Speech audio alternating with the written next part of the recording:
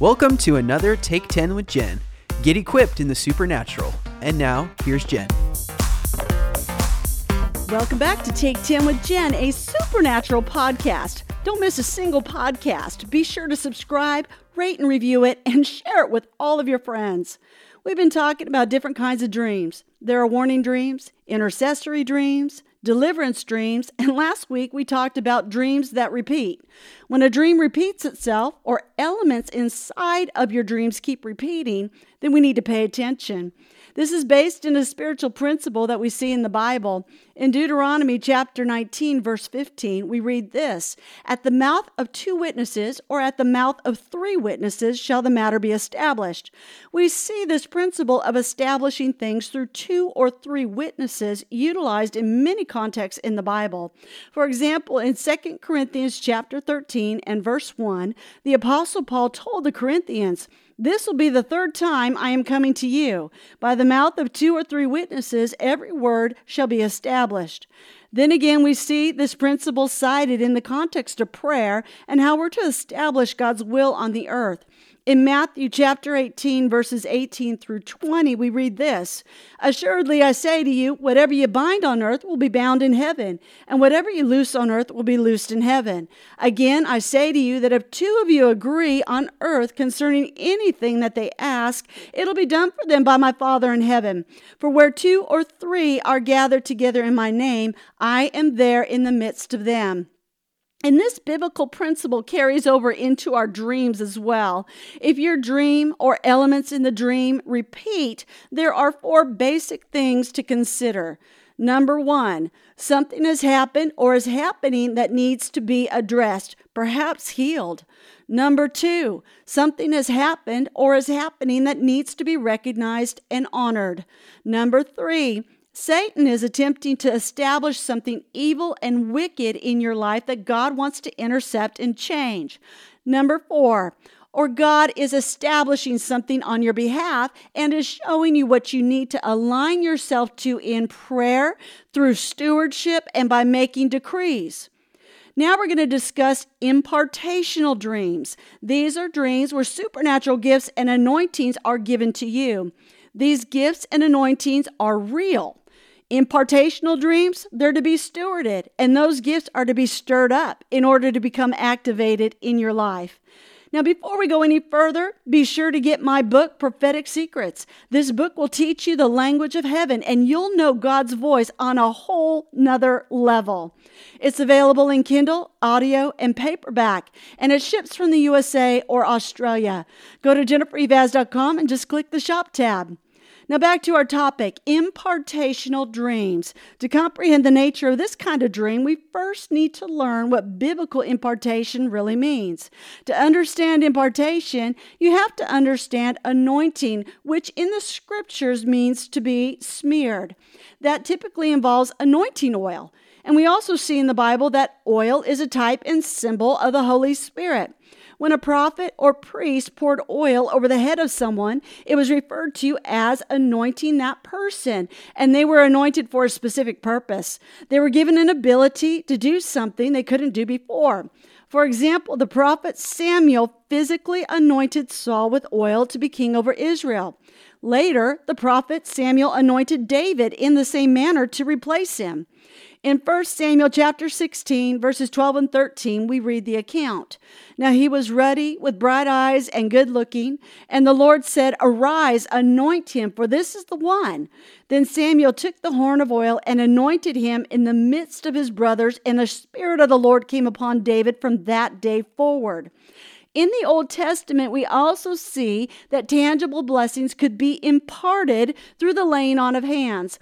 For example, as the patriarch Israel neared the end of his life, he blessed Joseph and his sons, Ephraim and Manasseh.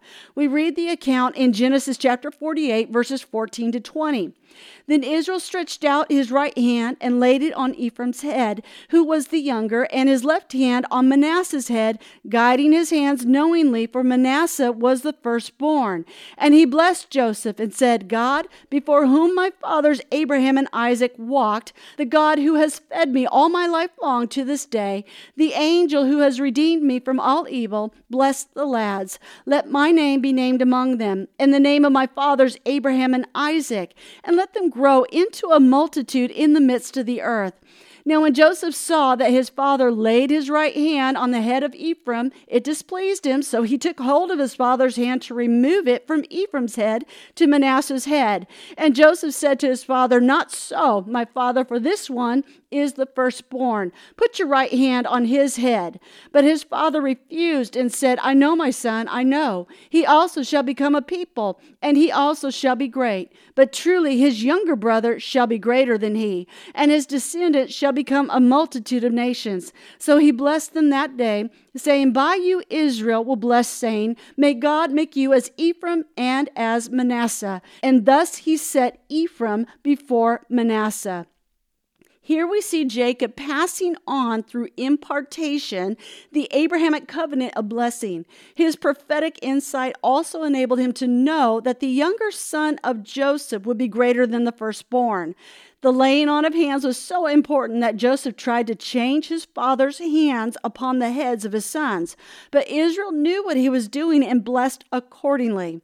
In the New Testament, we find that the anointing of the Holy Spirit can now be passed through the laying on of hands because the anointing abides within us. In 1 John chapter 2 and verse 27, we read, "But the anointing which you have received from him abides in you." The Apostle Paul named the laying on of hands as one of the 6 basic fundamental doctrines a Christian should understand. This places it in the very foundation of our Christian beliefs. In some circles of the modern church, impartation is ignored, if not denied altogether. In the first century, it was considered a foundational truth. In Hebrews chapter 6, verses 1 and 2, it says, "Therefore, leaving the discussion of the elementary principles of Christ, let us go on to perfection, not laying again the foundation of repentance from dead works and of faith towards God, of the doctrine of baptisms, of laying on of hands, of resurrection of the dead, and of eternal judgment." Paul also thought of impartation as part of the process of becoming established. He imparted spiritual gifts to the Roman believers to give them a better foundation. Paul said, "For I long to see you that I may impart to you some spiritual gifts so that you may be established." That's Romans chapter 1, verse 11. When you have an impartational dream, essentially you are being anointed and given an ability that you didn't have before. And it's a form of laying on of hands, only it's happening in your dream. There is not one way that this happens, but this is the general idea behind this kind of dream. For example, Benny Hinn, who I believe we all know who that is, he had a dream in which Kathryn Kuhlman appeared to him. You probably remember the late Kathryn Kuhlman. She was outstandingly anointed by the Holy Spirit for healings and miracles. She appeared in his dream, and we see the impartation even today. Benny Hinn also moves powerfully in healings and miracles. Was it really Kathryn Kuhlman or just a representation of her? I don't know. We just see the results. And when you have a dream like that, you have to steward it. You bring it to the Lord in prayer. You begin to stir up your faith for the impartation that you saw in the dream. And then you step out on that anointing as if you have it. That's how the Holy Spirit instructed me. He said, act like you have it and just start ministering in that anointing. And I've done that ever since. Now let me share with you a few dreams from people in my mentorship group. These are impartational dreams. Ada Sultanian, she had a dream where Jesus was by the fire cooking fish, and he asked her in the dream, "Do you love me? Then feed my sheep." Ada did not realize that in that dream, he also gave her some kind of upgrade in what she had the ability to do. When she stepped out on that new anointing, she did things her regular self could not do in a million years. She definitely received a supernatural impartation in that dream. Ann Jansen, she said she had gift wrap packages brought to her in dreams. Countless times she had been given babies as presents in her dreams. In one dream, she was given a big brown Bible and told to preach the gospel. Soon after that dream, invitations to preach began to increase, and she's still preaching today. Well, thank you once again for listening to Take 10 with Jen, a supernatural podcast. Help me to get this podcast and other resources around the globe. Just go to jennifereivaz.com and hit the donate tab. Thanks again for listening to Take 10 with Jen. For more resources and to become a partner, visit us at jennifereivaz.com.